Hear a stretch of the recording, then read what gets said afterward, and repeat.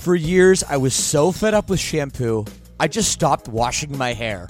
I quit completely.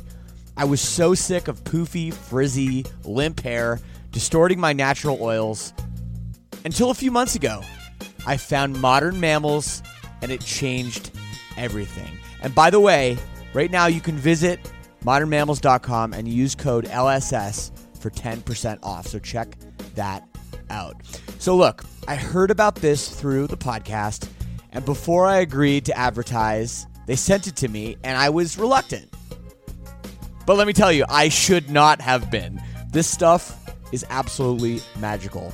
My hair felt better, smelled way better, and most importantly, looked better. And I know it will do the same for you as well. It doesn't have those hair-ruining chemicals like other products, and it doesn't leave any leftover residues. It works. Don't believe me? Go read their awesome reviews online as well. Go to modernmammals.com and use code LSS for 10% off. Again, that's modernmammals.com for 10% off with promo code LSS. Don't forget to use our promo code LSS so they know we sent you.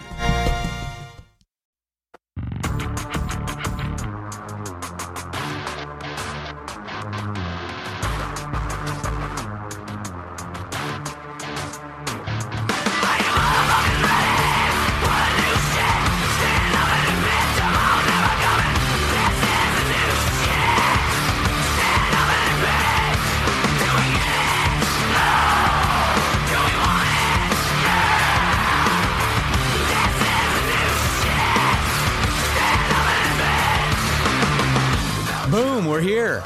We're here. Whoa. Oh, yeah, my. new layout. Who dis? This us. Right? Shower Tunes. Podcast about music in the shower. Well, before we go any further, let's make sure it's working. Let's definitely do that. Because I hear you great, Mike, and you sound awesome. Oh, you sound awesome to me today, too, Shane. Very festive. You sound jolly, if I may say. Oh, see, jolly. I find jolly for some reason like it's sort of an offensive term because I think of jolly like as in a little bit rotund, perhaps fat, because it's like a jolly old Santa Claus. I just think of it as like in good spirits, right? Yeah, no, of course that's the definition. Mm-hmm. It's definitely got kind of a context to it that it doesn't get used unless you're talking about Santa for the most part, though. Well, look. It's better now. You know what makes everything better, Mike? I've got an answer for you. It's right here. Nice cold Miller High Life. It's not a Miller High Life. It's a Roman candle from Bellwoods Brewery. Straight from Ossington. Little Canada Brew. Toronto. Great brewery, and it's awesome. I have some wonderful eggnog in my new One Piece mug that my best friend just got me for the holidays. Nice. Yeah. One Piece mug. Yeah. What the fuck does that mean? One Piece, the anime. Oh, I thought you meant like the mug is only one piece. I'm like, yeah, I I'd hope most mugs are one piece. Like, but no, it's like got the little pirate dude. It's a pirate anime. It's fucking awesome. Oh man. Well, we're here today. Hello, Mike. Yes. Mike Howell. Hello. Hello. We are here today to talk about all the stuff that happened this year that isn't albums. Because last week we talked about all the great albums that came out this year, and it was hard to pick. But this week we're going to be doing the rest of 2020. Not the best, the rest. The rest. But the best of the rest. We're still going to talk about the best stuff. Oh, yeah. And we've got a whole bunch of categories. Some of them are silly. Some of them we're going to take relatively seriously. Who really knows what's going to happen? I'm taking every category very seriously. I don't know what you're talking about. No, I mean, I've got answers for everything. I mean, I don't know how many of them are, all that good. Accurate, yeah. We'll see. And my phone died, so I'm guessing going from memory now. Nope. Okay, well, whatever. Anyway, let's jump into the main event here, because that's what you usually start with, the main event, right? Obviously. The headliner goes first. Talking about my new shower head. Yes! Tell the people. We did it. So we did it. Last week we talked about, for the holidays, getting me the Kohler and Harman Kardon Bluetooth speaker shower head. Yes. And Oh my God, it's absolutely amazing. I thought they were joking when it meant tuned for shower and bathroom environments. They are not. It actually sounds incredible. And it's really weird having sound come directly from you in the same direction as the water, but like water pressure is great. It's got a nice flow. Like Great. it's awesome. Like, Great. only thing, I think it uses water a little faster than my old one, so I run out of hot water a little quicker, but you know, that's good though. that is what it is. You got the good pressure. It's quality. Yeah. No, if you Exactly. tuned in last week, I said to Mike that I just to thank him for, all that he's done for this podcast for the last, whatever it's been, 5 months. We should get him the Mac Daddy shower Bluetooth, not the $4 one, like the Kohler X Harman Kardon. Fancy. So I went ahead and I did that for Mike, and I got it sent out, and it told me it was going to come till like January 5th. And I was like, oh, what a bummer. It showed up. And it showed up in like 2 days. Yeah. Good old Amazon. But Yeah. I'm actually amazed. Like, you got the right color to match the rest of my hardware in my shower as well.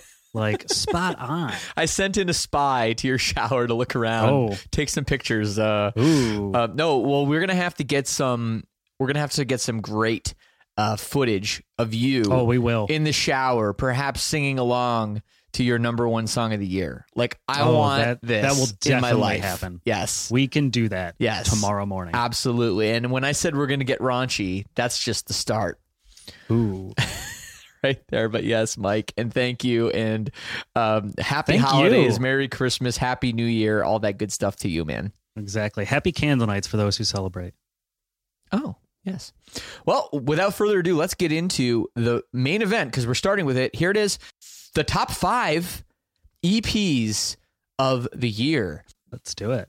Yeah, I mean, I have a list here. I love EP. First of all, let me talk about EPs. I am a huge EP fan, always have been. Mostly it's because of my poor attention span. Mm-hmm. I tend to find that there's records that I love that I still don't get to the end of that often. Just whether it's a commute time is like too short to get through like 40 minutes or I just, I move on to something else. So I love the EP format, always have. So I'm excited about this, Mike. And I think we should just go back and forth. Let's count it down from 5 to 1. Give me your number 5. So my number 5, it's actually a supergroup. And I kind of love supergroups, kind of hard to nail a lot of times. But my number 5 is the EP Part 1 Death Mask by Darko. If you're not familiar with who Darko is, they are a deathcore group featuring Tom Barber of Chelsea Grin and Josh Miller from Immure. This project's absolutely disgusting. It's great. They use these kind of creepy, like B-movie sci-fi horror sound effects. Okay, that's tight. In order to add this like super creepy ambiance to the overall like deathcore feel. I feel like it's really fun. They're not afraid of just putting like an atmospheric interlude track on an EP, which I think is a risky take, but it works out well for them.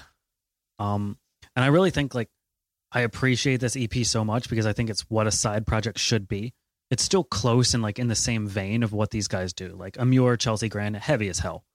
But it's different, right? Because it's kind of like more experimental industrial deathcore, whereas I think like Chelsea Grin, like breakdowns and just heavy as shit. And then Immure, the same thing. Like it's supposed to be brutal. And this is like takes a step back. It's still very heavy and fun, but it's just different, right? Right. And I think with an EP, you've got a lot of room that you can kind of experiment on. And I really like that format for supergroups. And I think more groups who are trying to do things like this should take this route. Well, you're right about supergroups in general. They're generally speaking, just to paint everyone with the same brush, to generalize, disappointing. I mean, you get all these people from all these great things, and then you kind of like say, oh, well, like 1 + 1 + 1 is going to equal 3. And then you get 1 + 1 + 1 is equaling like a half, Yeah. And that's the sad part about supergroups is that they rarely pan out.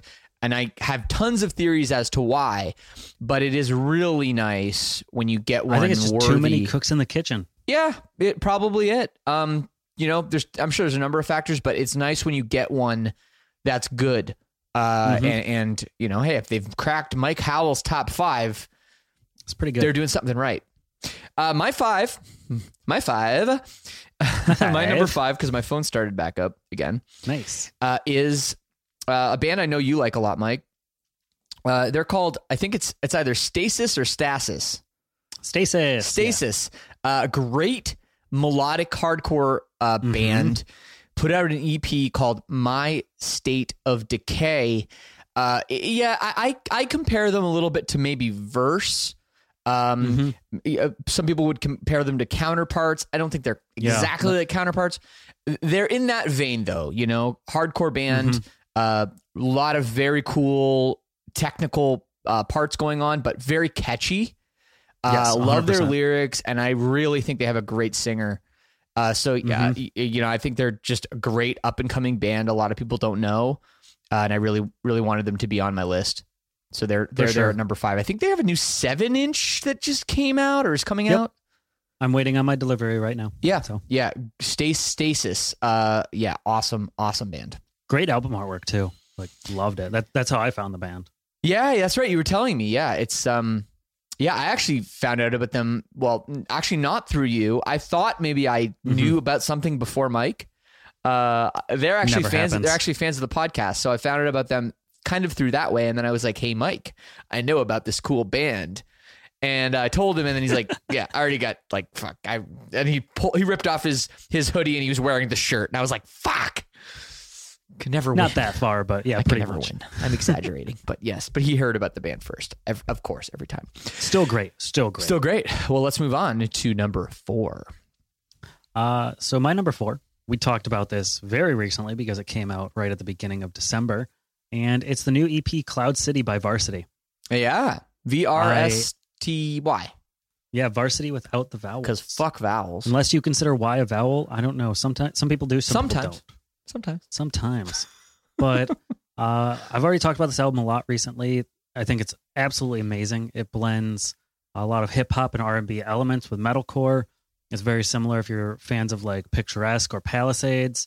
Lyrically, they're catchy as hell. I find myself humming these songs very often. Yeah. And like overall, the entire EP just has like a vibe, right? Like, I know I say vibe a lot when I'm talking about music. Vibe. I'm just taking a picture of my screen to post right now to get some people up in here. But go ahead. But you're just like vibing along, and it's kind of groovy, right? And you just find yourself bumping your head, chilling to the music, and all of a sudden the EP's spinning again, and you get through it, and then all of a sudden the EP's spinning again, and you're like starting to sing along, and you get the songs, and it's just a catchy, quick listen. And they're already starting to see some feedback. I saw a couple of the singles are getting played on Octane and stuff like that, and I'm real proud for the boys. I think they're one of the next big kind of up and coming bands from our scene that's going to kind of blow up a little bit, kind of like almost like an I Prevail or something like that, where I think they've just got the stuff and they're going to start hitting it big and connecting with larger markets.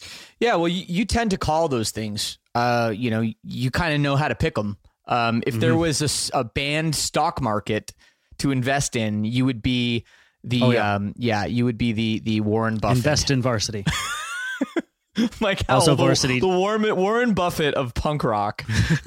Also Varsity, don't let me down now that I've said that. Big shoes. Right. Yeah. Jeez, you're jinxing them. Okay. For my number 4, I have an artist that you might not know, Mike. Her name is Laika. She is a interesting dream pop artist. Okay. Hard to describe exactly. Kind of dream pop. She looks a little bit like Halsey, so sometimes there's some comparison there. I think it's a little more deep than that. Still on the pop side, but she's also a hell of a great guitar player. Just great singer-songwriter, but her music now is coming out as a little more like, like I said, dream pop, more electronic. And she has an EP called Sad Girl. It came out. Like it already. What's that? I like it already. Oh, you're gonna like this, Mike. Really cool. Underground right now, but it's gonna be big. She's a friend of mine actually, and I think I This is nepotism First- right here, people. I'm calling it. What's that? I said this is nepotism right here, people. I'm calling it. Okay. Well, no, it was about 3 years I'm kidding. ago that I heard about her and her music and was like, whoa. And I kind of encouraged her to make this EP and make some music, and she's actually killing it. Absolutely killing it right now. So yeah, that's Laika. It's spelled Laika with Sad Girl. It's on Spotify and all that. So it's definitely worth a listen. Yeah, I really she's like some super dream talented. pop, so I'm excited to listen to this. Yeah, I think you're going to love it. Dope. Yeah. Shall we move on? Number 3. I think we should. Number 3. So you are going to be really mad that I didn't tell you about this band earlier. Because I kind of missed it the week that they came out. Oh, okay. It was in October, actually. So we were pretty full stream ahead with this, and I just kind of missed it. But this next band with their EP, the self-titled EP, the band is called Salem. Have you heard of these guys? No. Well, you're going to be really excited because the lead vocalist is Will from Creeper. Oh, shit. Yeah. Well, yeah, I'm going to love this. Wow. So this kind of moves away from the, I would say, pop punk tendencies of Creeper and more into their punk rock side. And they keep kind of the rock opera elements almost. Yep. They go towards a more standard song structure. So kind of like verse, chorus, bridge, verse, chorus, something like that. The lyrics are so catchy. I would say these are more like radio bangers than anything that would be on a Creeper album. Like, it is so catchy and so goth still, and it's like faster because it's a little bit more punk. Okay. And honestly, it's back-to-back bangers. Like, I try to, like, in my notes, I label, like, put like 1 or 2 of my favorite tracks, and I kind of just wanted to write every track on this album because I think, like, just wall to wall, it's absolutely amazing. Like, Sick. this is one of the ones that you just got to listen to. And like I said with the Varsity EP, like, I was out mowing the lawn, one of the last lawn mows when it came out, like end of October, right? Yeah. And I like tend to listen to the new music when I'm doing chores around the house and stuff like that. And I'm listening to Salem, and I'm like just pushing around. And all of a sudden I get to the end of the EP and I'm like, huh, that was really good. I like stop, I pull out my phone and I just play the EP again. Yeah. Two times later, and my lawn is mowed, and I've listened to this album 4 times. Totally. Well, that's the thing about EPs. I think that like I said it right at the beginning. I love EPs. I always have. It's just an amazing way to put out music. Like the standard thing, and I know it's changed now over the last, couple years with the way streaming has taken over. Bands, it's not just you put out an album every 2 years. And, I know now it's a little bit different, but I always said, man, if it's my favorite band, I would way rather have an EP every year than a full length every 2 years. I would way more rather have that. I think the album is constant harder. stream of content. What's that? Just the constant stream of content. Yeah. There's that. And just, I feel like, the way that a band can evolve from one album to another over a long period of time, taking a break isn't always like, I don't know, you kind of sometimes miss things in the story when all of a sudden it's like, hey, 2-3 years later, here's a record and the band's not the same. It's like, okay, well, if you put out a record an EP every year, then maybe, it sort of fills in the gaps a little bit and tells a story of kind of the direction. Regardless, that was my dream. And now it's just the wild, wild west, which I guess I'm okay with as well. But anyway, I am too. Let's get into number 3 For you. For me, yes, I have an EP here. This is an artist that you told me about, Mike. A couple of those on the list, and this is one that we really weren't sure how to say. If it's Sephorsay or Sephorsar. I don't know. Great EP. Yeah, smaller band. Up and coming. The spelling is S''EFFORCER, and their EP is called Lifeless with a bunch of crazy characters around it. And I really, really like this EP. And it stuck with me, man. I don't know when it came out. August, maybe. I think so. And yeah, it was one that I kept going back to, and I kind of decided, I was looking at all the EPs that come out this year, and I'm like, well, why not that one? I listened to it a lot. I really like the band. It's the kind of band that gives me what I want in a hardcore band. They've really got it all, and I know you're a fan of this band too. I love them. Like, I would say they're more metalcore than hardcore, personally. Right? Yeah, sure. Just, like, they're kind of been this band that I fall to this year because, like, one of my favorite bands, I absolutely love Silent Planet. Yeah, but like Silent Planet is really hard to digest sometimes, and like I'll look whenever Silent Planet puts out a new album, like that's what I'm doing for the next like 2 or 3 weeks. Like that's on heavy rotation, and then I kind of like phase out of it. And these guys sound a lot like Silent Planet, vocally, Yeah. instrumentally. Like it's pretty spot on Silent Planet 2 Electric Boogaloo, but they've also got their own vibe too, and they're just absolutely amazing. I really love these guys, and I've had a lot of friends tell me that this is on their EP of the year list too. yeah. I think it's absolutely great. No, it is really great, and yeah, and you're right. Like Silent Planet, obviously, great friends of mine. Garrett has been on the podcast, I think, more than anybody. I think he's got the 3 record times now. Yeah, I mean, I guess maybe Aaron Gillespie has the record, but a great band. I know what you mean. That's a band that like you kind of you can't just really listen to it. You got to like. Oh yeah, sort of study it, you know. And I love that about Silent Planet. They're one of a kind band. No one is quite like them, but it's true that a band like Seforce or Seforcer, I still fucking don't know how to say it. Yeah, we don't know. I have to ask them. Message us and let us know how to pronounce your band's name so we stop doing it wrong. Yes, please let us know for the love of God. But no, but you're right. They have like a certain it's just a little more whatever the word is, similarities. And I think the market is so saturated with like the production capabilities even in home studios and stuff like that right now that there are just so many bands that are just naturally going to start sounding like other bands. Like the human vocal cords can only be arranged so many ways. That's just science. And like you can only get so many tones out of a guitar. Like, you're going to get bands that start to sound similar. Yep. No, it's true. It's true. And to everybody tuning in right now, yeah, we're talking about the top 5 EPs of the year, Mike's list, my list, and we haven't talked about the Bring Me the Horizon EP. I think it might be coming on Mike's list. I don't know. I don't know. But the reason that I'm not going to have it on my list, spoiler alert, is not because I don't like it, because I had it on my full-length list. Because for me, it's long enough to be a full length. I don't know when EPs became 8 songs. When I was getting into music, tons of LPs were 8 songs. Like look at all those Led Zeppelin albums and look at Black Sabbath self-titled. Which one? Black Sabbath self-titled. Of course. Yeah, all the Black Sabbath albums, they're all under 10 songs. And I don't know when all of a sudden an EP, like, you know, an EP stands for extended play, which isn't which is extended play of a single. It's not a, you know, so I don't think it's an EP. I think it's an LP. And it's on a 12-inch vinyl. It's not, that shit ain't fitting on a 10-inch or a 7-inch. That's for sure.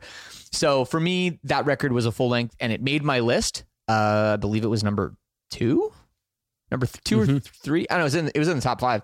A great record, but it won't be on my EP list because, in my opinion, no offense, Bring Me the Horizon, you amazing musicians, it is not. It's not an EP.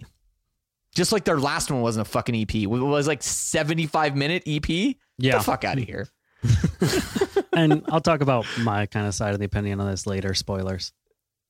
But I think it's as much as it is goes on the length of the record. Like if you just handed me that EP and said, "Hey, what do you think this is an EP or an album?" I would say this is an album. Yeah. But exactly. It's part of a series of quote unquote EPs, and the band has stated that it's going to be 4 EPs. Some of them might be as long as this. Some of them might be 10 minutes. Who knows? So because it's part of a series and it's kind of what the band says, that's kind of the direction I'm going with, and I'm calling it an EP. Yeah, I like it. All right, well, we're getting to number 2. So number 2, and this will kind of portray my number 1 as well. I've got Bill Murray with Eggy Pocket. Oh, yeah. It's a phenomenal album. It is. Massive friend of the show, friend of the scene, just all around great dude. Johnny Frank, if you're not aware, ex-vocalist, guitarist of Attack Attack. He put out his new EP, Eggy Pocket, in November. It is absolutely amazing. I don't know how to describe his form of music. It's kind of like if you just took the ultimate one-man jazz or jam band and made it actually good. Like, he's just such a phenomenal songwriter and is able to pour so much emotion into these songs that he writes that it's absolutely incredible. It's funky. It's got almost every genre. Like it's got country solos. It's got saxophone. It's got pan flute. Like I can just put this EP on anytime and just vibe out for 25 minutes. Absolutely. Yeah. And I'm going to be talking about this one too in a second. Beautiful. So I won't go too much more in depth because we're going to bring this up in like 5 minutes or less. But you're right about blending of genres and how difficult that is to do. You know, as you can try. I mean, you can be a hardcore ska band, or you can be a jazzy metal band. You can try to do that, and I'm not saying it's not possible, but it's very hard to do it well. And Bill Murray has this incredible way of putting these genres together, and then having this seamless transition and this sound that it like you listen to the whole EP and you know it's from the same album despite it being so radically different. Yeah, and you could put on any Bill Murray song and you just kind of instantly know, oh yeah, this is Bill Murray. Like it's just got this aura around everything that he makes. I don't know. It's just so good. 100%. I know he's kind of polarizing. Like I have a bunch of friends who really don't like the sound of Bill Murray. They're like, is this good music? And I'm like, yes, it's very good music. I'm like, yes, it is good music. Thank you very much. I don't want to say small brain or anything like that, but like, it's definitely just hard to kind of adjust to. And you have to be ready for knowing that Bill Murray is going to do that to you and just kind of change it up so much. And I don't know. It's just so well done. Like the production on it and everything, like this man's crazy. And like he even throws memes in his music, like Macho Man Bill Murray, like he's coming for you. Yes, I know. The whole way that he incorporates his personality into it, it is really special. And I don't want to go any more in depth on that record at this time. Yes. Let's get to my number 2, which is an artist I know you love, Mike, as well. This is 68 with the EP Love Is Ain't Dead. I love 68 so much. And, loved everything they've put out so far. Obviously, I was a huge fan of The Chariot and everything that Josh Scogin did in that band. You know, obviously that was more metal influenced, a lot heavier. This has a lot more art to it. I don't know how I to would put definitely it. say that's a way to put it. Right. But I really love this EP in that I feel like this is a big transition into what the band is going to be. I think they're finding their stride, and it's not easy when you've been doing a band like The Chariot for so many albums and so long, and start doing another thing. And of course, now you're playing an instrument. And there's only 2 people in the band. You know, there's all these different factors that I think went into the I don't want to call like growing pains of it, because that's not accurate, because I like everything that they did. But this EP I think is really strong. And I think there's even songs like we even touched on some of this stuff. I mean, maybe not quite on this EP, but it's leading to where you could hear some of these songs potentially on, indie rock radio. 100%. With some of the direction of it. And I think that I cannot wait. Next week, we're going to be talking about most anticipated albums of 2021. I think that this band has got to be on there because this EP and the direction and who knows, sky's the limit. So Love Is Ain't Dead. Great title as well. It fits their band so well. I know. Like the kind of nonchalant, don't care. Like, this is what we got. Take it. Yep. So that's my number. That is my number 2 EP of 2020. Thank you, Mike. So moving on to my number 1 then. Yeah. I think everybody knows what it's going to be. I think I do. We've got Bring Me the Horizon with post-human survival horror. Absolutely phenomenal collection of songs. We've talked about this on the album of the year last week. Yep. We have an entire episode going through this album. We do. And how beautiful it is. We went song by song, note for note on this one. We really did. Like, And that's a great episode. I think that's probably one of my favorites that we've done. Like, I highly recommend go checking that out if you haven't. Yeah. If you're new to the cast, new to the stream, whatever. But absolutely so well done. Bring Me the Horizon is just running a masterclass on staying true to yourselves and your own sound and still being huge rock radio hits with this EP. They've shown with Amo and That's the Spirit that they can get on the radio, and now they're showing like, hey, we can go back and be heavy and we're still good enough to stay here. Yeah. Even though we've got a more abrasive sound. And I think that's impressive as hell. Like, I had the new alternative Detroit station or whatever on when I was in my car the other day. I turned it on and I forget what song it was. I think it was Obey was playing. And I'm just like, hey, this is a pretty heavy song to be on a station that says on their advertisements, all the new alternative, listen to 21 Pilots, Fall Out Boy, Blink 182. And like, Bring Me's still on there. Like, this album's EP, whatever you want to call it, absolutely incredible. I've been listening to it nonstop since it came out. Like, yeah. Bring Me the Horizon. I don't know what they did, if they rubbed a genie's lamp or they made a deal with the devil or whatever the hell they have done. But they're just like, every release you think that they're on the top of their game and you're like, they're not going to be any better. And they just surpass. Dude, every time. You don't have to convince me. You don't have to sell me on this. Okay. Oh, I know. And again, it's like, I don't know if I'm going over the same things I've said before, but I'm saying them again because they're true.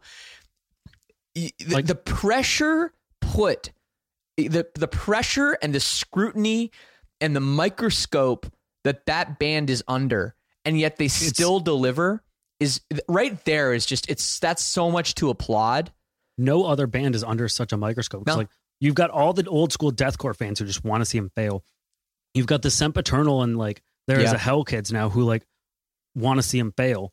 And then they come back and release this, and all the Sempiternal kids are like, oh, hey, they're making good music again. Right. I'm like, they never stop making good music, but like, it's just crazy. And like, I know there's a meme going around, and I think it's absolutely hilarious because like, I think it came out when That's the Spirit, and somebody tweeted, it's like, imagine hearing like, Oh No on the radio or like True Friends, and all of a sudden you like show up at a Bring Me the Horizon show and they open up with Chelsea Smile and you're in the middle of the pit with your mom and you have no idea what's going on. Like, the band is just insane. I mean, there's always been bands like that, you know? I mean, there was even with punk rock, like there's always like the joke back in the day was, you know, go to track 3 on any like punk record, and that's good. And, you know, and that's like the song they made the video for. And then, you know, like that's the only slow song on the album, you know, and it's the same thing with, you know, I like to reference Sugar Ray when they came out with Fly, because that was the first time that band did that. They were a metal band before that. People forget. I loved them when they were a metal band. And then they came out with Fly, and it hit the stratosphere. And then they were like, oh, we're just going to do that now. Speaking real quick of bands with crazy changes, I found this out the other day. So you remember the band Lit? They did that My Own Worst Enemy song? Of course. They're a country band now. Oh, really? I didn't know that. It's wild. Dude, I really like Lit in that album, A Place in the Sun, I believe it's called. Something like that. And like, My Own Worst Enemy is like, you know, that shit's quintessential emo banger. I mean, yeah, emo. I wouldn't call it emo. I mean, that's before. That was like before emo was, whatever you want to call it. But yeah, I mean, I know what you mean. They played it emo night, so we'll call it an emo song. But no, there's like this other song they had on that record, and I believe the guy in the band was dating Pamela Anderson. That sounds about right. I don't remember though. Yeah, no, and she was in the video. And as far as I remember, this is like, I'm really going off my memory here, and sometimes I make shit up in my mind. But I remember she's like, you know, doing Pamela Anderson stuff. And they're like, so that she's like, you know, big on the screen, and they're like on top of her body, like performing, like superimposed on top of her body. That's pretty great. But the song, like when you eat sushi off of somebody's body. Holy shit! Like look at this spider in my house. Holy fuck! It's the biggest thing I've ever seen. Holy fucking shit! Oh, do you see this thing? That's a monster. And now it's gone under my cabinet. Oh fuck! I think I got to kill that. At least get a cup and take them outside. Do you? I mean, I actually have a spider catcher, but I feel like by the time I go get it, I might. Oh my god, I got to do something about that one though. That thing is like. Do you see the size of that thing? Yeah, it was big. Holy shit, Mike! Talk to the people. I'm going to get my spider catcher. Actually, I will talk to the people. I'll see if we can catch this live. Hold on. That's the scariest thing I've ever seen. Should I narrate this like David Attenborough? That's what I'm going to do. No, stay there. Stay there. The Canadian man slowly moves in order to get his spider catcher, trying not to disturb the spider from his very vulnerable location. Hopefully the spider takes notice and decides to hide. The man has come with his tool. He's ready to hunt. He begins to search, sifting through the stack of audio equipment. He is looking. It sounds like he strikes. I cannot see, for he has left the camera. Oh, I fucking got him. He has acquired his prey. I got him. He's in the spider catcher. I don't know if you can hear me. The tribe will be happy tonight, for the man has come with the talking to the microphone. Bounty. Spider, I got you. That shit's nuts. The man is elated, for there will be great festivities at the tribe tonight. Much dancing will be had. Food and drink will be shared. It will be wonderful. Everybody will jump for joy. They will do the traditional spider dance. It will be great. Just great. I'm back. So while you were doing that, I was commentating like one of those nature shows. Oh yeah, it was beautiful. Chat well, really I have this it. recorded. I'm gonna get to watch this later. I'm glad. No, I'm actually shocked. I was able to get him. You know. He almost looked too big for your catcher. He was just gonna Hulkmania out of that shit. Well, so he was underneath the. I should have tried to get it on camera, but he was underneath this cabinet, right here, and I could just see his legs. Or maybe her legs. I don't know. The spider's Their legs. So I had that spider catcher thing, and I kind of just swiped at it, and I was like, it's not going to work.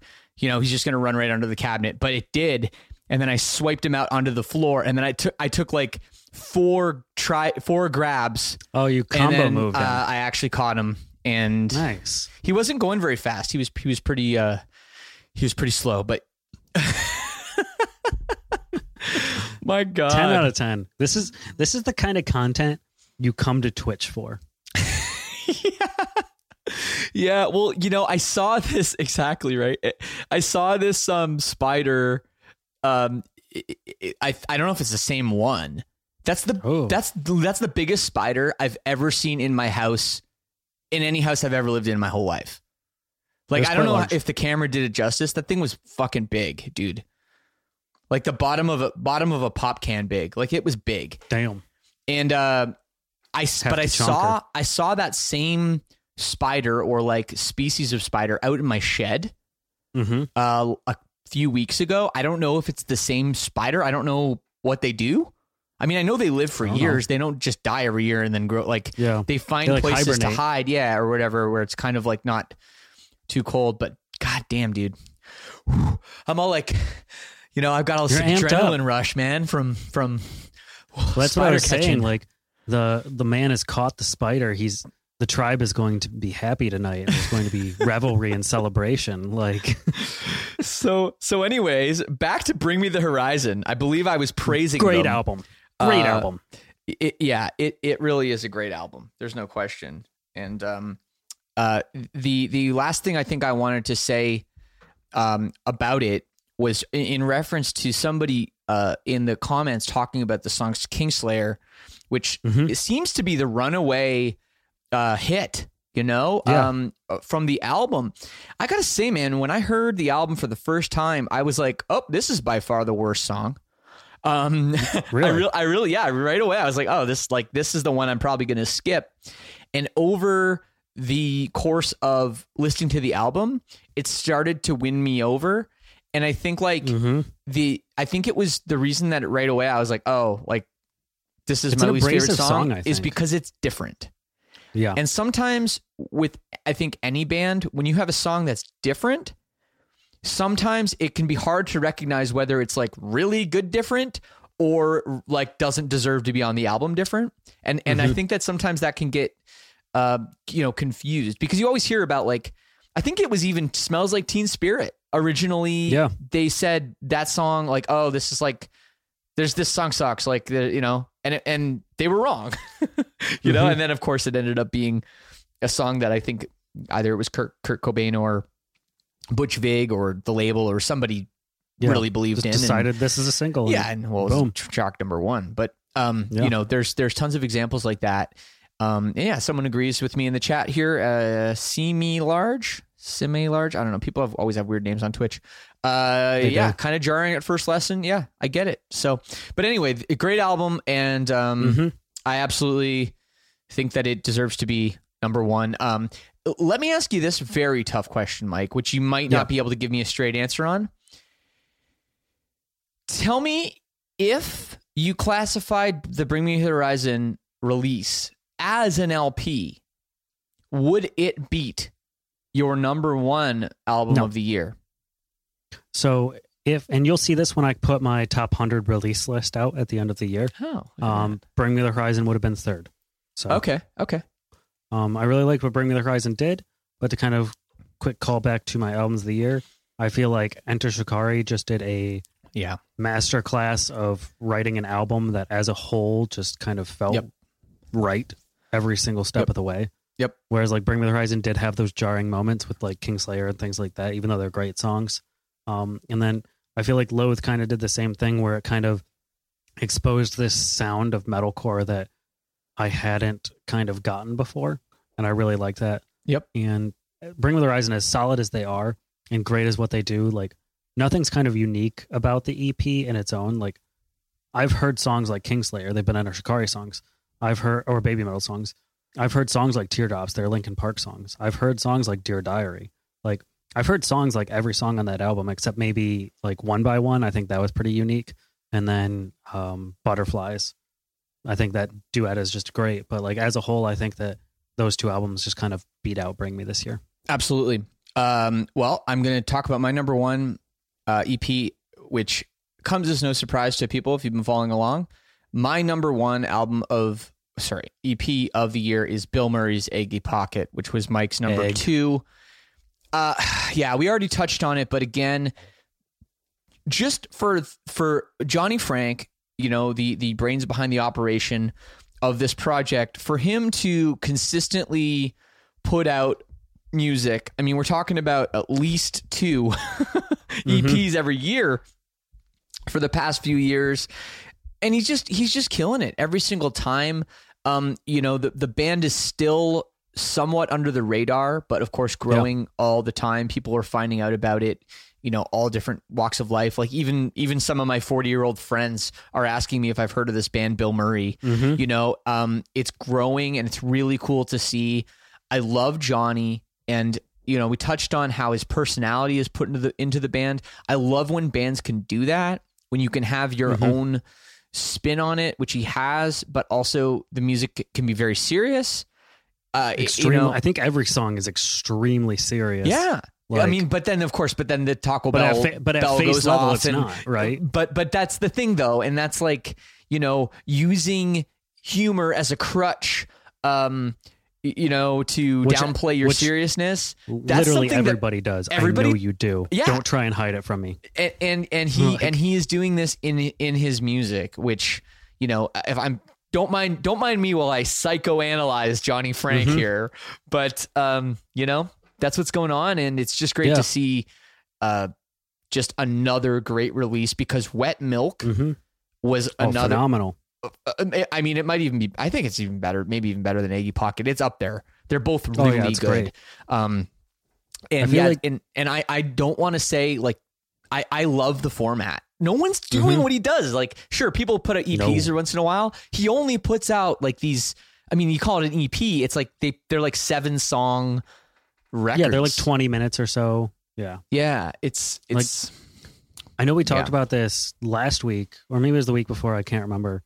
But with like bands having a cult following, I think Bill Murray is probably the closest to actually having a cult. Like, yep. His fans are his diehard fans are something else. Like, there's meme pages that are just off the chain.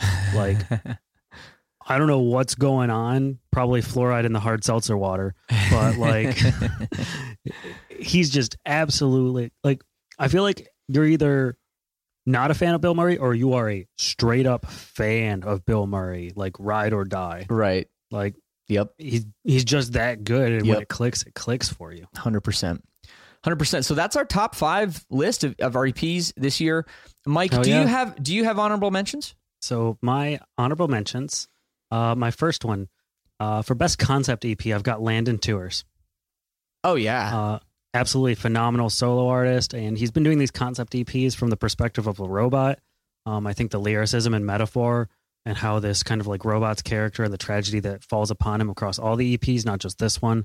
It's kind of a great dichotomy towards actually being human and how kind of similar, like humans create things in their own image, right? So it would make sense logically that a robot would almost be kind of created in our own image and kind of think like us in some way. And I think it's just absolutely greatly done. My other honorable mention, I have Guardrail, obviously because they have a Garrett rap feature, and that's the only reason. Obviously, just kidding. It's an absolutely phenomenal EP. Yes. It's so much fun, and I really, really love listening to it. It's just great. Overall fun. I put it on whenever I want to smile. I love Kevin, too. Such a good dude. Absolutely. And then my last one, kind of similar. It's another band from the podcast group. I've got Designer Disguise, Josh Wildhorn's project. They're phenomenal, very similar to Varsity, where they're bringing in R&B elements into kind of like core music.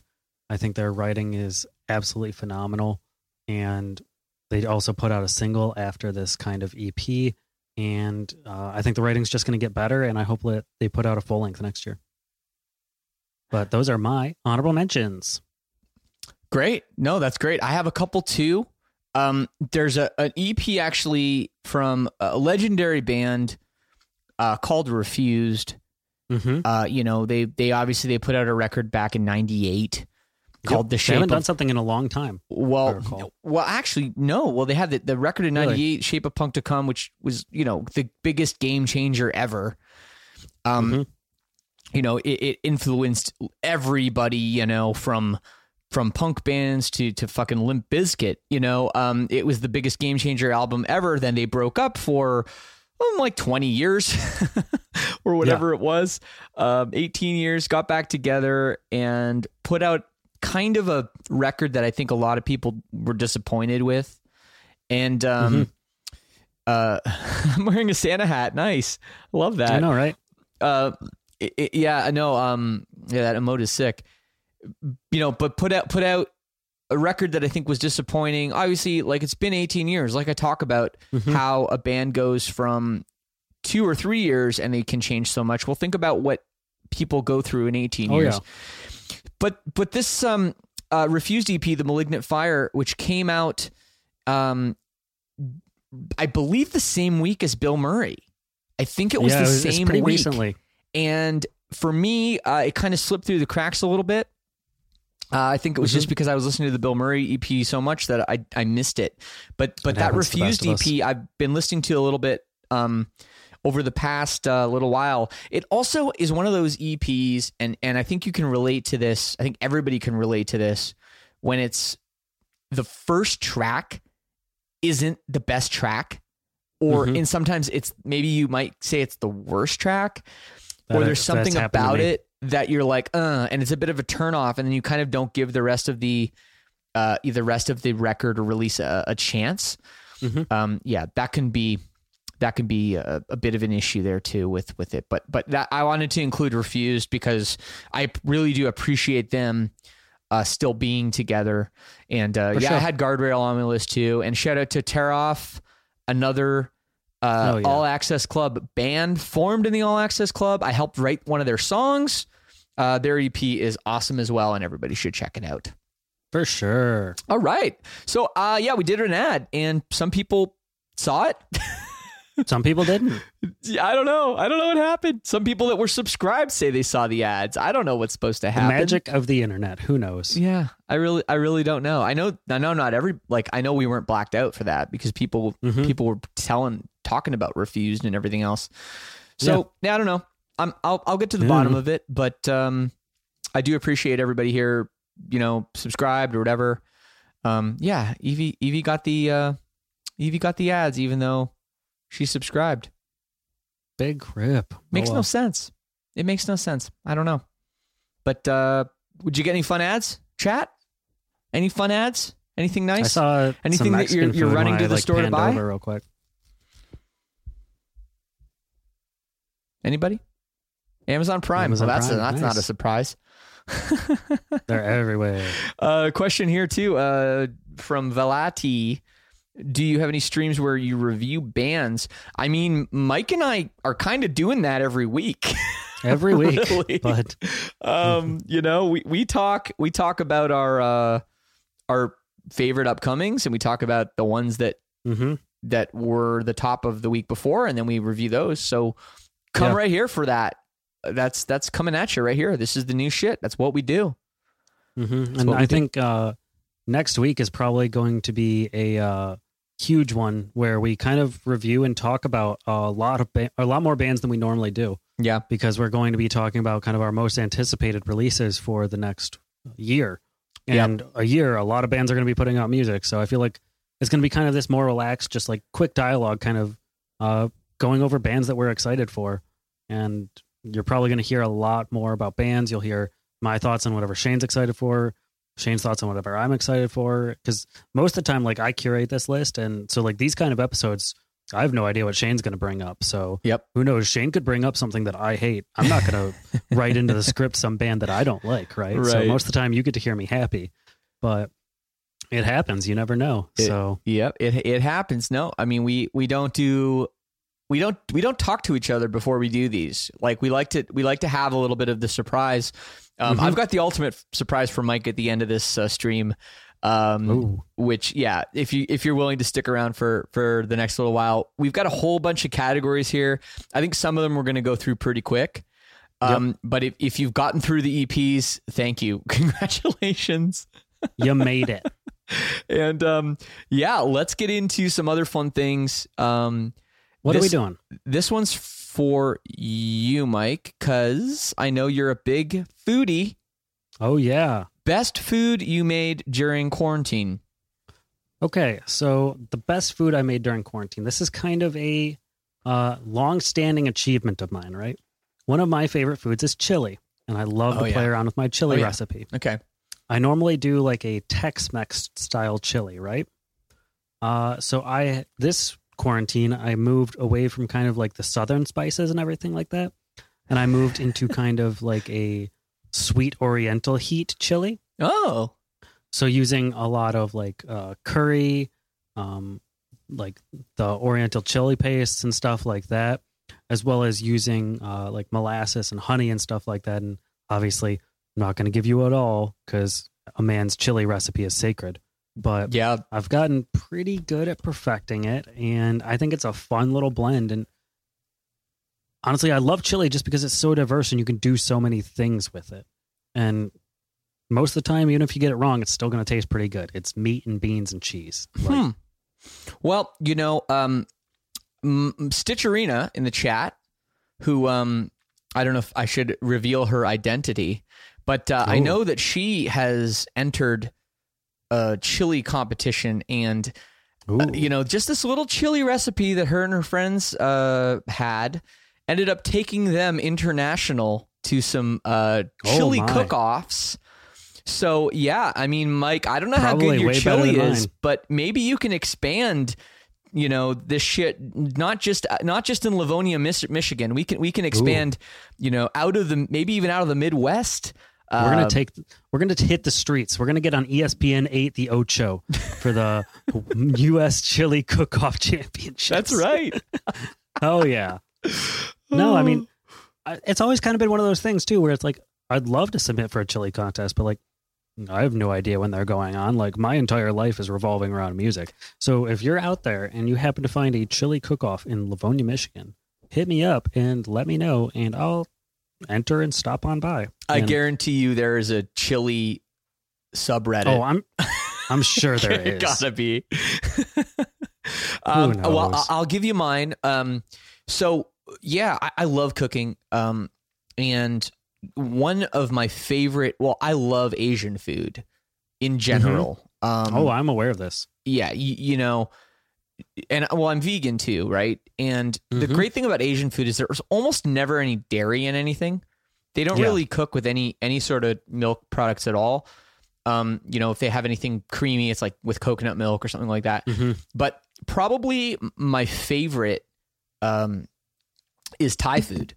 So I absolutely love Thai food. The problem with a lot of Thai food is they put fish sauce in fucking everything, right? And I can't eat it, right? Yeah, it can be.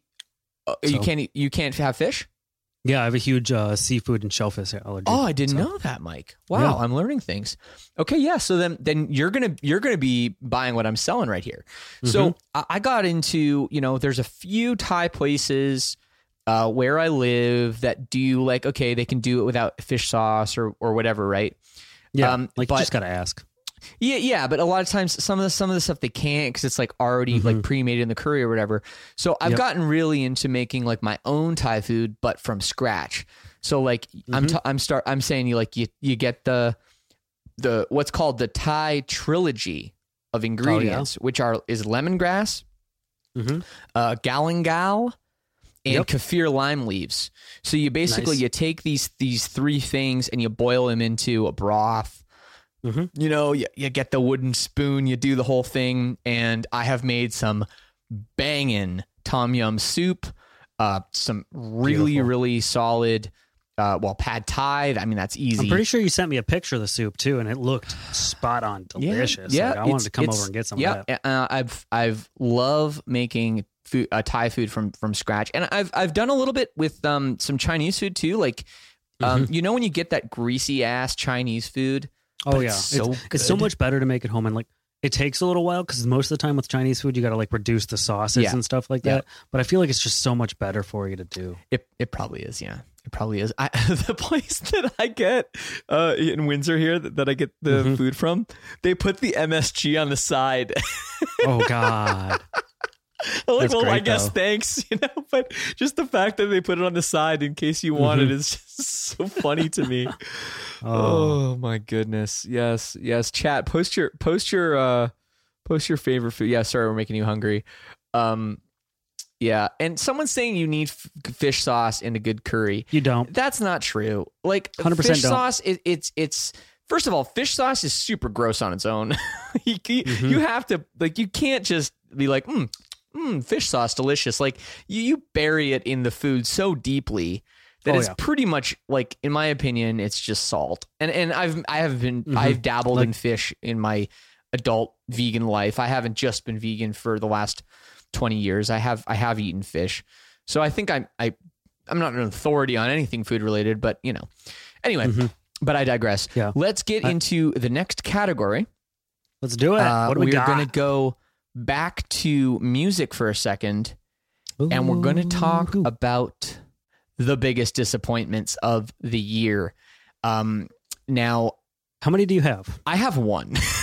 I have three. So I'll let you go. And I'm pretty sure first. We've got our number one's the same one. So do you want me to talk for a little bit? Well, I mean, you can start at your number 3 or whatever you want. My disappointment is such a disappointment that I just can't even think about other disappointments. But I'm sure there are some if I really wanted to dive in. But go ahead, Mike.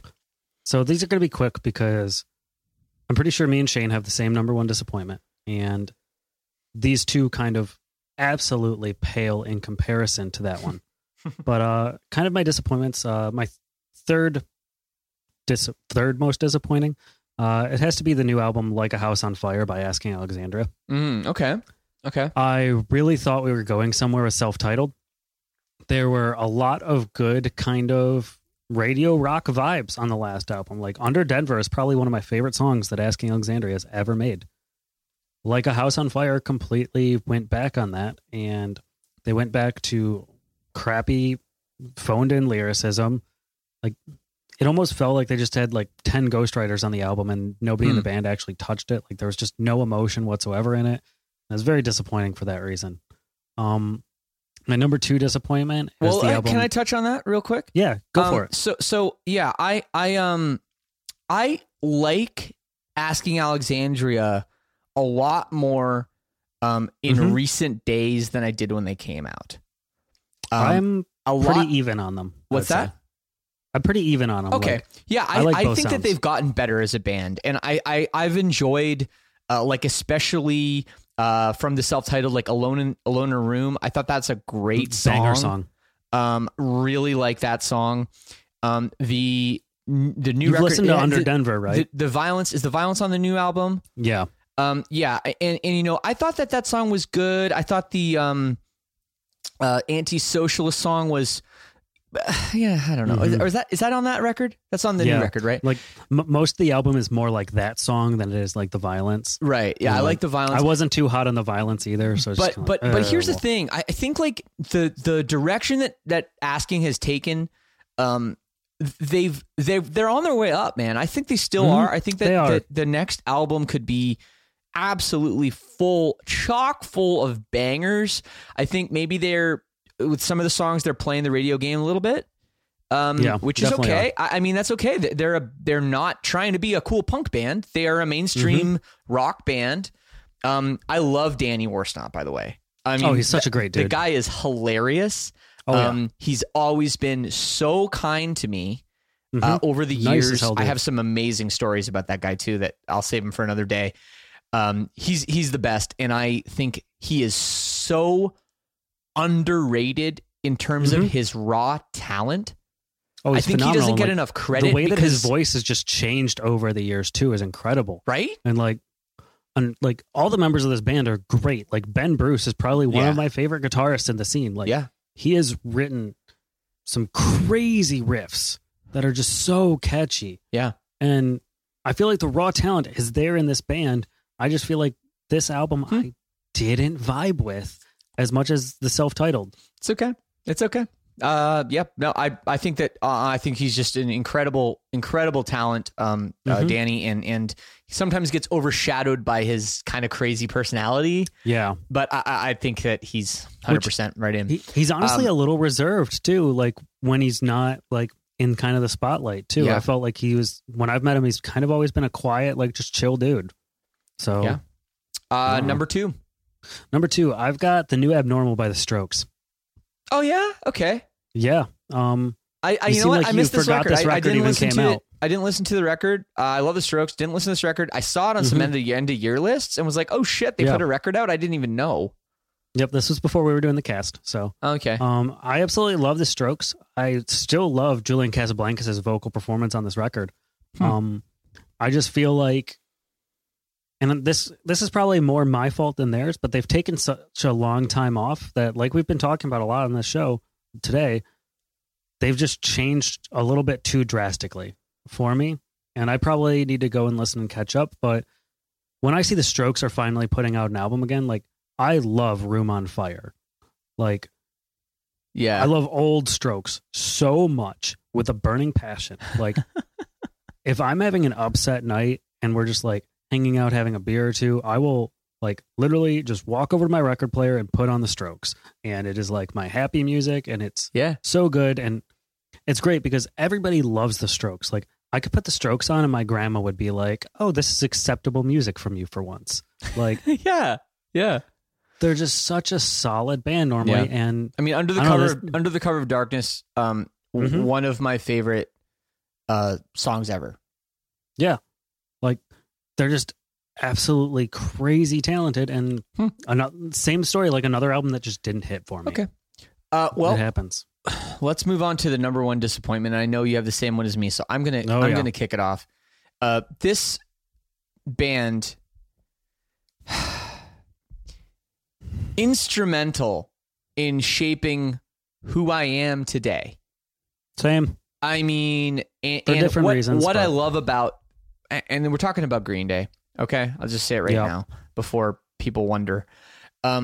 This is a band that put out an album in 1994 called Dookie, which is obviously a classic album now. I was 13 years old. I was just coming into my own. I had started playing guitar. I was into Metallica and I was into Guns N' Roses, and I'd even heard about Nirvana. And here comes this band. And I remember the first song I ever heard was Basket Case. I saw the video on Much Music where they come out of the, they're like in the psych ward or whatever, and they're like playing, and Trey Cool's in a wheelchair, and like I'm just watching this like super fun, punk rock band. And I didn't really know anything about punk rock except my cousin put some Ramones on a tape for me. And I was like, I don't know, it's fine. and this was like, I was like, no. Like I don't know if I needed to see it or what it was, but I was a punk kid after that. After I saw that video, then I learned about Offspring, and then I learned about about NoFX and Rancid and all those bands. And I don't think Green Day's been great since probably the record you found out about them, Mike, which I'm going to say is probably American Idiot. Yep. I don't think they put out any good music since then, really. And sorry, I keep cutting you off, but like I felt like this was the time, they were going to just figure it out and give it to us. And oh my God, they could not have fallen further. Yeah. So, just to kind of talk about where I come from with Green Day, I was 12 years old and I got to finally buy some of my own music. And I had seen songs on YouTube, and I bought Hybrid Theory by Linkin Park and American Idiot by Green Day. Yeah. And I think American Idiot by Green Day is probably single-handedly one of the albums that has shaped me the most in my the way I look at music. American Idiot is this absolutely beautifully composed storytelling album that I think is it's really hard to get close to telling a story through music as well as Green Day did it in one album at least. And it's just absolutely incredible. I think that they have had some good stuff since Green Day, or since American Idiot. It's few and far between. I absolutely love Revolution Radio, their album before this. I think it's a lot of fun. As long as you kind of scale back your standards a little bit. But it's got some fun songs. Sure, no, it's fine. I mean, here's the thing, like we'll give like a band that has shaped us musically or has done things like Green Day has done.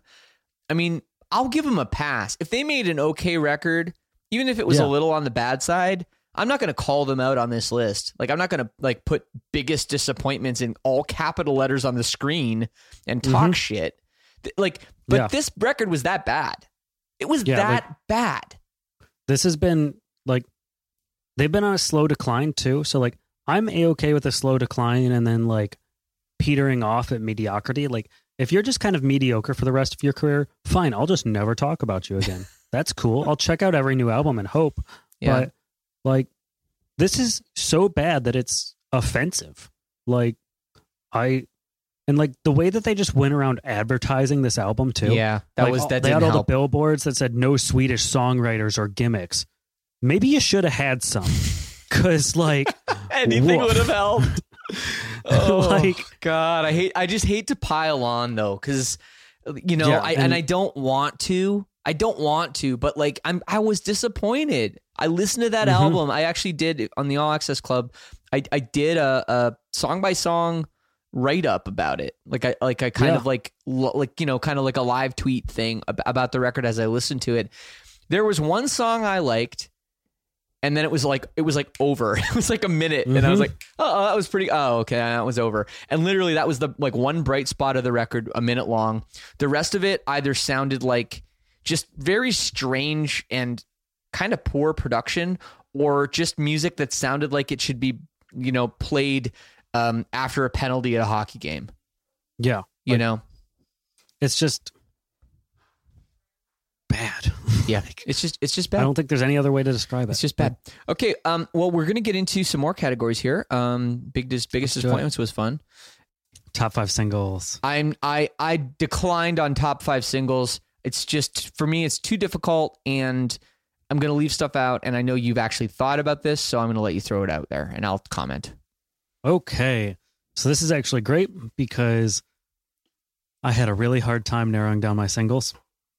I know I asked you and I messaged you and I'm like, hey, are we limiting it to 5? So I actually have 5 top singles. I was able to get it down to that. Cool. But I have 10 honorable mentions. So I'm going to run through those real quick too. Okay. That's fine. So my number 5, single is the song Trust Issues by Traceless. This is a super fun post-hardcore band. Okay.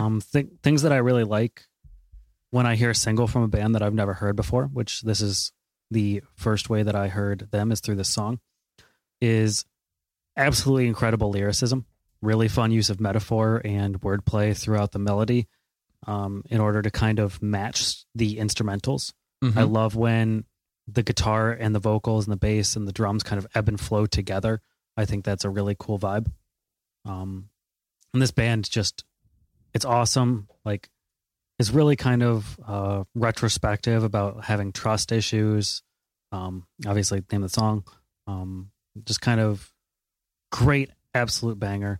Yep. I'm sure if you are into any of my other suggestions that I've ever given as far as songs, you're going to love this. It definitely goes on my Vibecore playlist, which is kind of like metalcore with influences of like electronics or R&B and just kind of vibes. It's a good song. Okay, so that was number 5. What about number 4? Number 4, one of my favorite bands coming out of Manchester, England. They're pop punk. I've got the song Glass Spiders by Hot Milk. Okay. Absolutely incredible pop punk band. They're very similar to bands kind of like Yours Truly and Stand Atlantic that we've talked about on the show. Female fronted. They're just absolutely incredible at conveying emotion into song. Well, I say female fronted. They've got Hannah. I think she plays guitar as well. And they've also got a male vocalist too, who also plays guitar, I believe, or drums. I can't remember. Too many bands nowadays, but this song is like been my go-to shower song. Like, oh yeah, like you're welcome. Yeah. Like I love singing along to the song in the shower. Like just because it's got these great parts where like, you know, when the verses are like super hypey and stuff like that, and then they cut to the chorus and it's like pretty much just vocals with like power chords. Like, yeah, that makes for a great shower sing along, I think. Okay. Because you can just like belt out the chorus then along with them and it just feels right. Nice. I have not heard the song. I don't know why you would call your band Hot Milk. I feel like that just makes everyone uncomfortable. Well, like as a whole, they're all like kind of weird people too, but like quirky weird, like in a really good way. So like the name fits the band. It's super cool. All right. Number 3. So number 3, kind of a late one coming out of Los Angeles. This came out at the beginning of December. And this is where we start getting into like the real bangers where it's kind of hard for me to pick. Sure. I've got Fake Rich featuring Elijah Witt of Cane Hill by Rivals. Okay. If you're familiar with Rivals, they're kind of a post-hardcore alternative band. Very heavy on the R&B vibes. This entire song is kind of about fake society, obviously the Fake Rich, being an influencer and just trying to fit in kind of this world where, I mean, honestly, like social media, everybody always looks better than they actually are. You don't kind of see the downs, right? Not a lot of people post about like, I'm sad. I mean, some people do, some people don't, but like a lot of social media is kind of a facade, and that's what this song is about. I almost want to say it's kind of like a hip hop song for most of the song. And then all of a sudden Elijah Witt from Cane Hill, if you're familiar with the band, comes in. And I was really wondering how Elijah Witt was going to come in this, because they did kind of like that low key EP a year or so ago. So I was like, is he going to come in with clean vocals? No, he comes in absolutely hard as a freight train. Coming in hot. Like, it's awesome. Another way that I like to describe this song is it's got drip, if that makes sense. Like, yeah. Like swagger is just oozing off of this song when you listen to it. And all right. Like, you just want to put your windows down and blast it for everybody to hear. Okay. And number 2? Number 2, new vocalist for this band and I was very worried because this is one of my favorite bands, and I absolutely love their album Relationships. Okay. I've got the new song Phoenix by Shrezzers. Okay.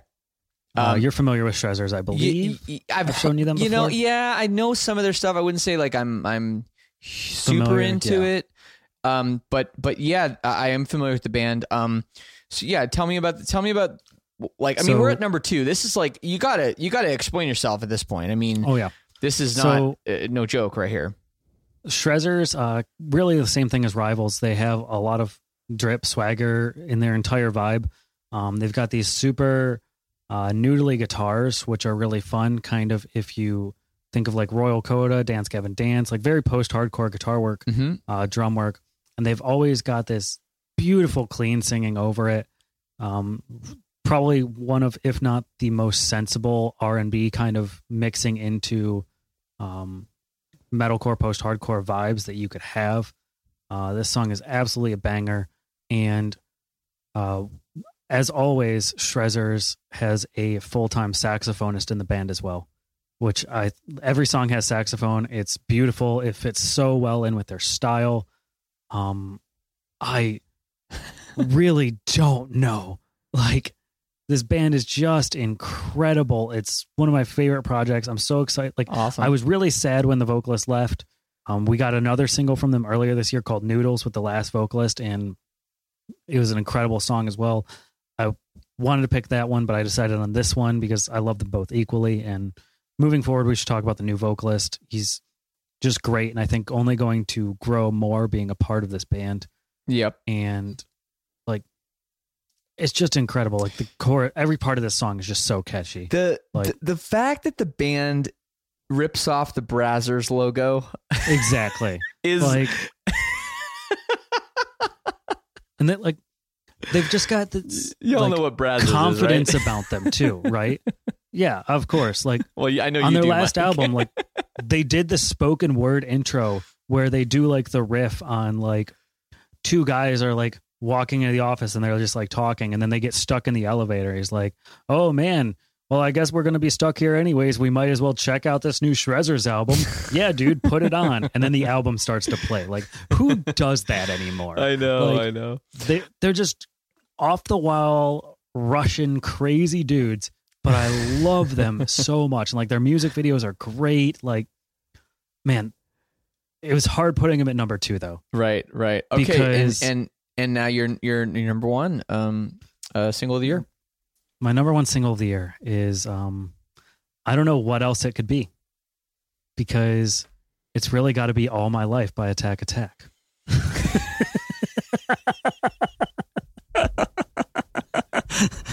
Oh, I'm too funny for my own good sometimes. We rode that hard last week, didn't we? Or a couple weeks ago. A couple weeks ago, yeah. Oh my God, I hate that song. Damn, man, we're just piling on. But okay, real now talk, for Serial, go ahead. this should be on everybody's top 5 singles list. If it's not, you're doing it wrong or you haven't heard it.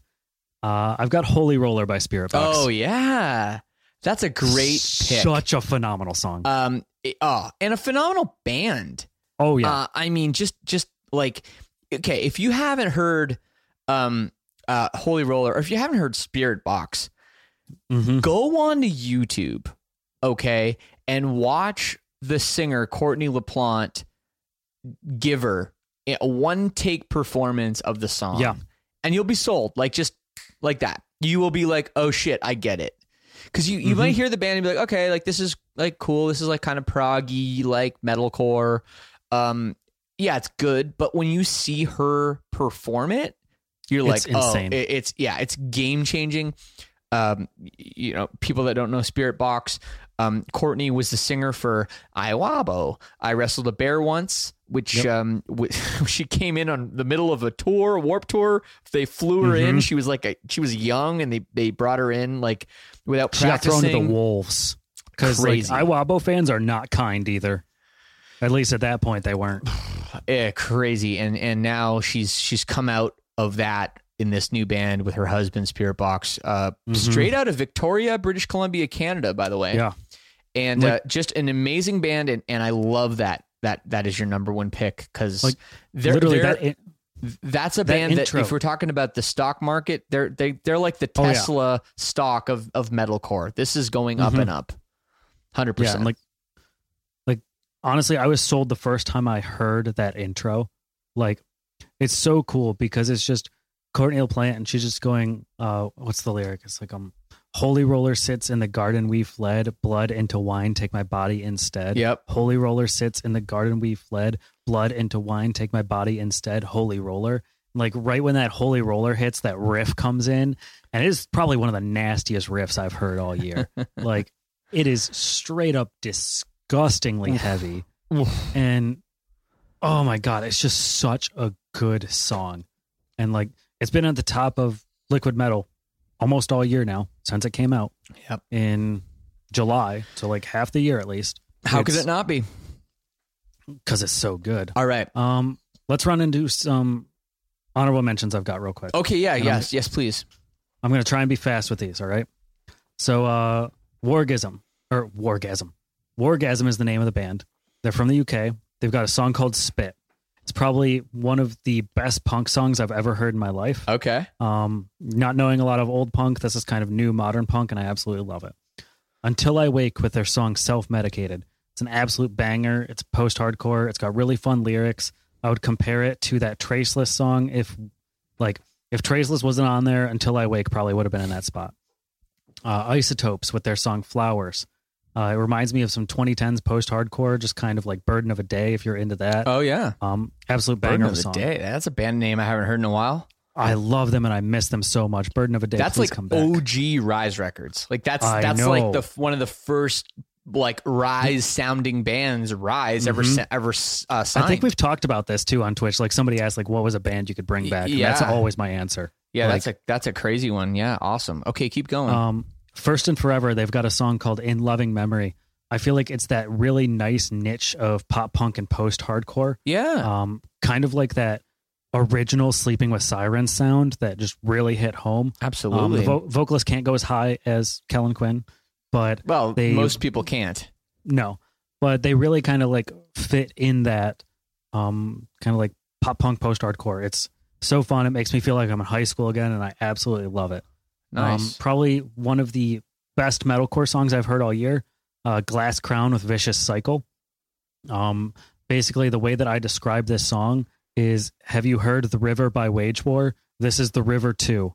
It is just as good. It has just as many breakdowns after breakdowns after breakdowns. It's phenomenal. Go check it out if you're a fan of metalcore. Sick. I've got, and these are just going to be really quick because these are not my top 5 honorable mentions. I just want to mention these bands because they put out such good songs that they need to be mentioned. Chapel has come back with their song Mushy Gushy, probably one of my favorite power pop bands. Nice. Waterparks has come out with their song Low Key as Hell. I absolutely love Waterparks. I think they're doing the right thing for pop punk in 2020. I do too, man. There's a lot of haters out there, and I don't get the hate, man. I don't get the hate. They literally don't give a shit. They do whatever they want. No. It's amazing. Like the haters literally make them better, I think. It's great. Continuing on, I would be not myself if I didn't mention Era with their single House of Glass. I absolutely love Era. I think they're the next big thing for metalcore. Silent Planet put out their new song Trilogy, which is an absolute amazing banger. I know we talked about Silent Planet earlier, but such a great song. And probably one of my favorite alternative emo rap groups right now, Chase Atlantic, put out a new song called Out the Roof, and it is absolutely a banger, and you should put your windows down and bump it. Boom. I'm done with my honorable mentions. I love it. I'm sorry I had so many. That's okay. People need to know these songs. People need to know these bands, and that's what we're here for. This is literally the whole point of why we're here. This is literally your, as quick as we can do it, end of year recap, right? Yeah, and I hate to say we've got like 17 more categories, but it's something like that. So it's close. Don't freak out. We're gonna go through these quick though. Quick, and we'll name it and we'll go on. But this is gonna be fun, and this is not something we always do. It's a little bit like the APMAs, if you remember the Alt Press Award show. Oh yeah. We're gonna go with this right here. We're starting at the top because it's the Lead Singer Syndrome podcast. Best vocalist of the year. Mike, go ahead. So I've got two. I've got an honorable mention to Lynn Gunn from Paris. Yeah, that's and very worthy. Obviously, that Paris album, it needs to be talked about. It's such a good album, but didn't crack your top 10 though. It didn't. Still good. It's Still in the good. top 20, Very I think, good. top 30. But winner of my best vocalist of the year is Courtney LaPlante of Spirit Box. She has shown such a diverse set of skills, from Rule of the Nines, being kind of like this mixed cleans and heavy song, to Holy Roller, which is pretty much all heavies, to the new song, I can't remember the name, it's like Consonance or something like that, where it's mostly clean vocals and it's just absolutely beautiful and slow and gut-wrenching. Well, I think she has run the gambit of everything you can do in our scene, vocally, stylistically wise, and she's pulled it all off. Yep. Yeah, she's unbelievable. And for sure, she is I had 3. She's in my top 3. I had Courtney, and my honorable mention is Tillian Pearson of Dance Gavin Dance. Always a solid choice. Just the guy's like, he's kind of an alien, you know. Like I I know him. Like I'm pals with him. We're in a fucking fantasy football league together. You know, like I know the guy well. So to like single him out is a little weird, because he's you know, he's like, he's my buddy or whatever. But like, he's that good. I can't. I just if I didn't mention him, because he's unbelievable. But my number one vocalist of the year is Bonnie of Stand Atlantic. That's what I figured yours would be. I thought honestly. that album just vocally, I mean, the whole album is great in general, but vocally, just she shines on this album. She's unbelievable. Oh, yeah. I love that she's, you know, as a female vocalist, and similar to Courtney LaPlante, like not afraid to give her, you know what I mean? Like, and then show that aggression and that energy and that emotion. Puts it all into that microphone, and it's just incredible, the results that they're putting out. Absolutely. All right, we're going to get into this one. Best guitarist. Ooh, fun one. I actually have to go to my notes because I don't remember this one. Oh, I'll go with mine. I really took the easy way out. Will Swan? No, although Will Swan is great and so creative. I went with my pal Aaron of Intervals. Solid choice. You know, they put out Intervals. They, whatever you want to say, put out an amazing instrumental, guitar-driven album, which you know, and he also played a guitar solo on the new Silverstein album. Yep. I think he's unbelievably talented, humble, just a sweet guy. And I love listening to that Intervals record. It's growing on me too. Every time I throw it on, it's getting better and better.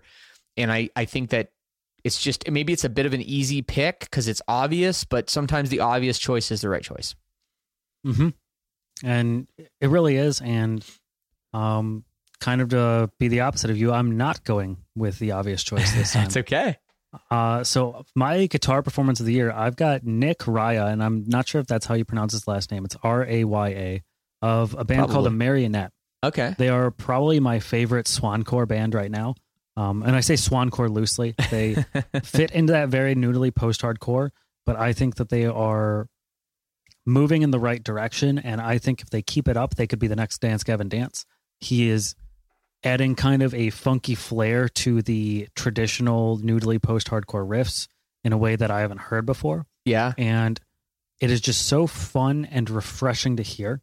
And I think that if I didn't talk about his writing on this album, it's just so good and fun. And we're going to get into them a little bit later, and I'll recommend a song. But like, I just love A Marionette, and I wish I could have put their new album higher. I think it needs a little bit more refinement, but I'm so excited to see what this band does. They've got such a cool vibe. Awesome. All right, moving on to the next category. We have Best Drummer. All right. So Best Drummer, I feel like I took the easy way out here this time. I have a very easy one too, but go ahead. This guy announced his solo project. He put out a single with his main band. Ringo Starr? Nope. And he did the drum work on a album that came out this year. Yeah. So I have picked Chris Turner. Oh, okay. Drummer for Ocean's 8 Alaska. Yes. He did the drums on the I Am Abomination record this year. And he has announced his solo project. I've said this before, and I will say it again. He's the best drummer in our scene. He has got this incredible workout ethic. I think he's the new Luke, what's the guy's name? Luke He used Holland? to be the drummer for We're Alive. Yeah, Luke Holland. Like, he's getting feature work everywhere, writing drums for people. He is just absolutely off the chain, incredibly technical. this solo project that he's announced, every single song is all done in one take with no click triggers or anything like that. And he is just absolutely killing it. And I don't know how to describe it. Like, if you want to just get an idea of how impressive this dude is, literally look up Chris Turner, and I forget the name of the song. I think it's like 40 ounce or 40 roll or something like that. And it's just mind-blowingly good how amazing this guy is. Like, awesome dude. There's a pick. Great pick. My pick. Oh, and how could I not? It's the man. He literally played drums on the intro of the Lead Singer Syndrome podcast for the last little while. He has performed, like, he doesn't sleep, clearly. What hasn't he done this year? And who else but Travis Barker? Yeah, you phoned it in more than me. I'll definitely say that. But he is so good. He's so good. He's like, come on. Like, you people want to talk shit on this guy. They want to hate on this guy. You can't. The only thing I'll say negative about him, so I've been a big Blink-182 fan, obviously, like, since the 90s. I was a Travis Barker fan. Well, quick little story. I went to see Primus, and Primus had Blink-182. It was kind of like a co-headliner, but Blink was opening.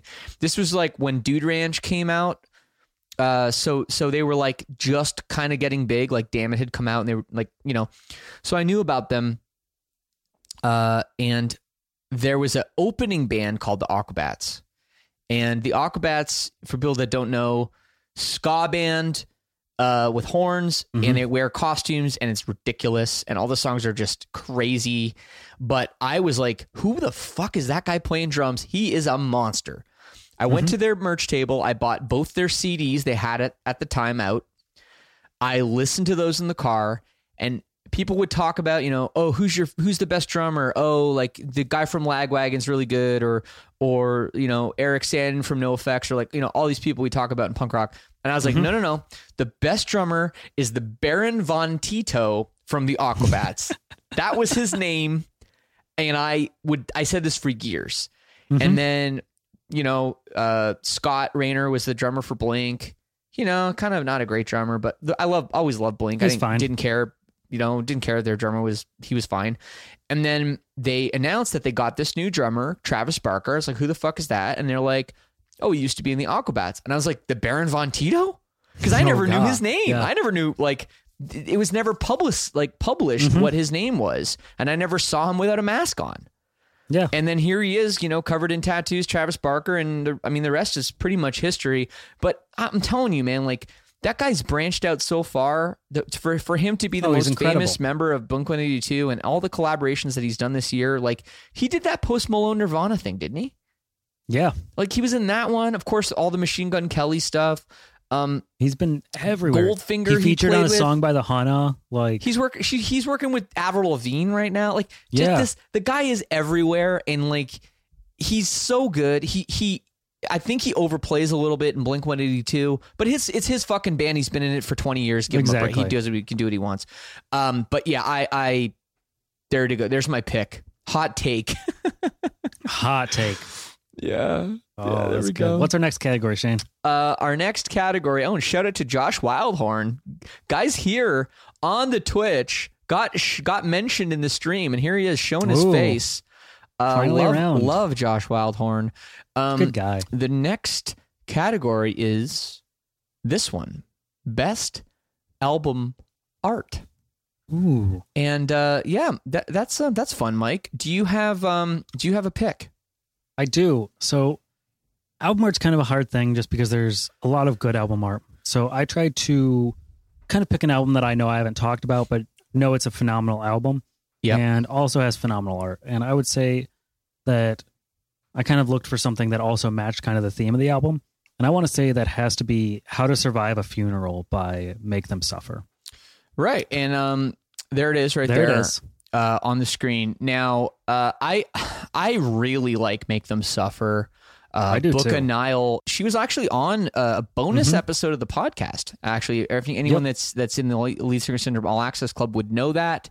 She came on and spoke to me. We had a great conversation. She's simply amazing. But the band, I mean, fuck, they're so good. I think this album is absolutely incredible. I don't think it's their best work. I like the album before this a little bit more, but as album artwork goes, I think it's awesome. I love the how it's mainly white. I love the choice of flowers, the petals around. Like, I don't know what it is, but the album art just perfectly kind of describes the entire vibe of the album and how to survive a funeral, right? Like, it's kind of hauntingly beautiful. Yeah. Well, you know, an album cover, you know, it doesn't need to be literal, right? To the subject matter. You know, as long as it sort of gives you the vibe. And I always love, like, you know, when you think of the old school approach, which is, you know, you get the vinyl or you get the CD or whatever, right? And you bring it home and you look at it and you play it and you're looking at the album cover while the music's playing, right? And that's kind of the whole point. And this album, I agree with you. It really does do that 100%. I'm going to give you my top album artwork. I'm ready. I'm going quite a different direction, Mike. Oh yeah? Quite a different direction. My album artwork of the year is This Place Sucks Ass by Pup. That is the most 2020 album artwork I've seen all year. I absolutely love it. Even know. And I love Pup. First of all, they're my homies from Toronto. Again, I didn't put I don't know if it's an EP or an album. It's but I put it. Yeah, it's an EP. I guess it is an EP. I didn't put it on my list. I probably should have. But this album artwork, I don't even know what's happening. I love the just colors that they use. Like, yeah, there's something to be said about going fairly monotone or monocolor, just like the last album, where it has like all of these variations on oranges and yellows, and that's kind of like what goes on the album. But like, I love the subtle use of like the blue on the fish tank and like the flamethrower guy's clothing, and then like the green font. Like, yep. It really kind of brings focus to what you're supposed to bring focus to, I guess. And I don't know, I really like this, and I like this art style a lot too, like the kind of cartoony. Yeah. It's awesome. Yeah. I'm a big fan of Pup and this album cover. And yeah. So there we go. There's a couple more. I mean, we could go all day about album covers that we like or don't like. It's a lot of it is super subjective. I mean, I don't think anyone's going to say, fuck you, that's not the best album artwork. It's like, well, hey man, I mean, you know, yeah. It's something that I don't think gets talked about often enough and needs to be appreciated once in a while. Yep. 100%. All right. Well, hey, we got a couple more categories. We don't have to go too much more crazy. We've been doing this we're almost up to 2 hours, Mike. This is pretty serious. I do want to ask you about this category, because obviously 2020, no live shows. It's the year of the live stream. And I know you've watched tons, way more than me. So give it to me. Give me your best. And I'll take an honorable mention or two quickly, but I really want to get to your best, and I want to know why it was your favorite live stream of the year. Yeah, so I'm just going to talk about my best. I don't really have any honorable mentions. Okay. I mean, I think most of the live streams were good and on par with each other. But one kind of stood above the rest, and that was oddly enough, the live stream that Ice Nine Kills did. Because they were kind of streaming their performance from an actual show that happened in 2019. And they recorded it, and they were intended to put it out on DVD, and they decided to do a live stream for it. In between, though, were a bunch of different skits, and as Ice Nine Kills does, they are horror themed and involved members of the band getting killed off and who's the killer type things. And the host was the original Jason Voorhees, I want to say is who it was. Yeah, cool. Like the actor, which was super cool. And they just talked about a lot of old school horror stuff. Yeah. And you got to hear the band talk about a lot of like the decision making and like deciding to film a set and like, is this the right time for us and things like that. And Ice Nine Kills been around for a long time. Yes. A lot of people might not know that. Very long band's time. Almost 20 years old now. That's the thing, man. That is, you talk about a band that has paid their dues. I mean, for 100%. Years they were doing it in the trenches, I mean, I think Spencer, he's only a few years younger than me. You know, and it was really great to see them finally get their due, and they don't take it for granted at all. They really do continue to push the envelope with their live show and all the stuff they do with their merch and their music videos. And I'm not surprised when you mention them for the best live stream of the year, Mike.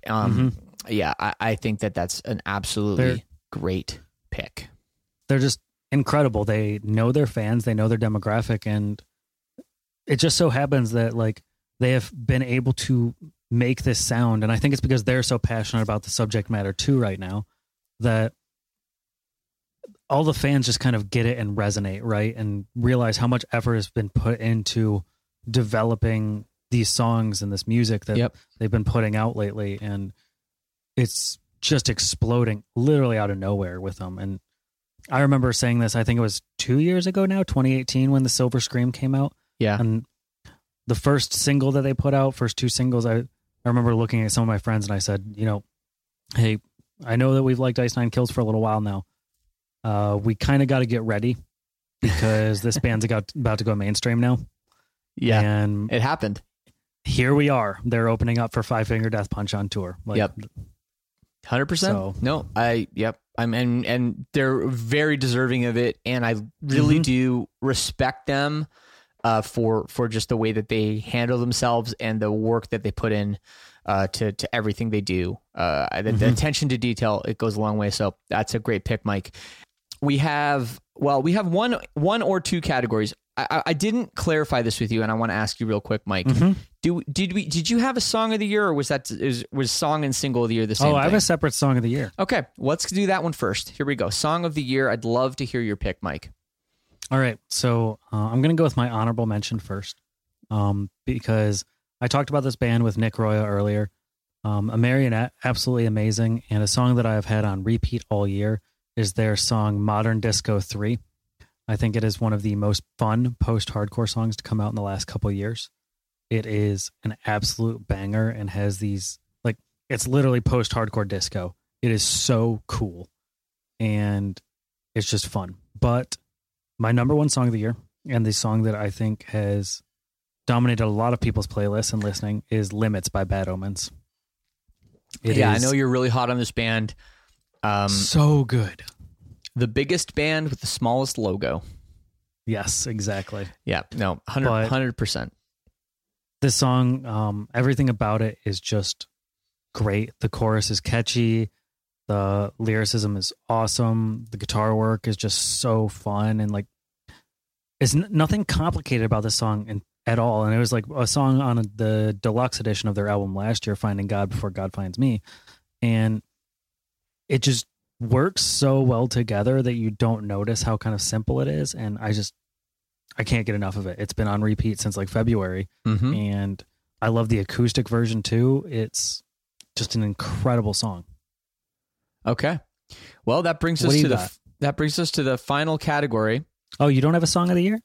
Oh, I do. My song of the year is Holy Roller by Spiritbox. Oh, hell yeah. There we go. Which, yeah. And I know you, that's why I didn't bring it up, because you already mentioned that as your single of the year. I think Spiritbox 100% just, they're the Tesla stock of music right now. They're going to be massive. I can't wait for them to be massive. I love seeing a female fronted heavy ass band that there's no gimmick.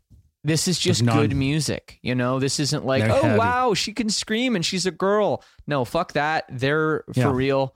I love them so much. And yeah, Holy Roller for me is song of the year. If Spiritbox had released an album, you know, like a proper album this year, I think they could have been my artist of the year. That's not a category we went with, but there's just too much politics there anyway, which leads us to the final category. Yes, let's do it. Best music video. Do we have the same one? Do we just need to say it now? Well, I think that there pretty much is only one. I think there's only one too. There's only one option. This was my only fucking option. Holy Roller by Spirit Box. I love the artistry that they do with the music video and the two sides of Courtney. I think it blends perfectly into the song and it makes a beautifully creepy music video that's just great. Yes. But well, let's get into my honorable mention and your number one. Absolutely. My number one is this, and let's get into it right now. Hyper, you're pretty and I like ya. Someone maybe hasn't seen this, and they need to.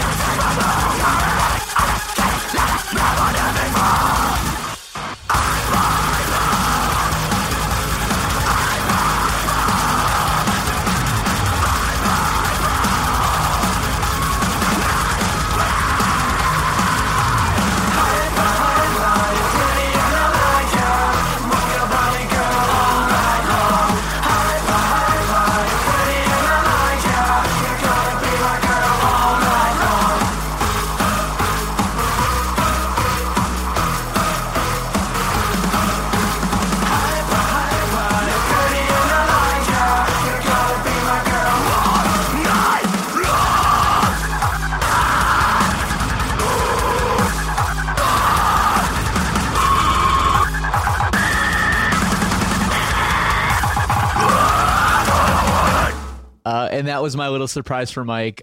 He didn't know I was going to bust that out right here. Yeah, I didn't know you were going to bust out the video. I had a feeling we were going to talk about Hypa at some point.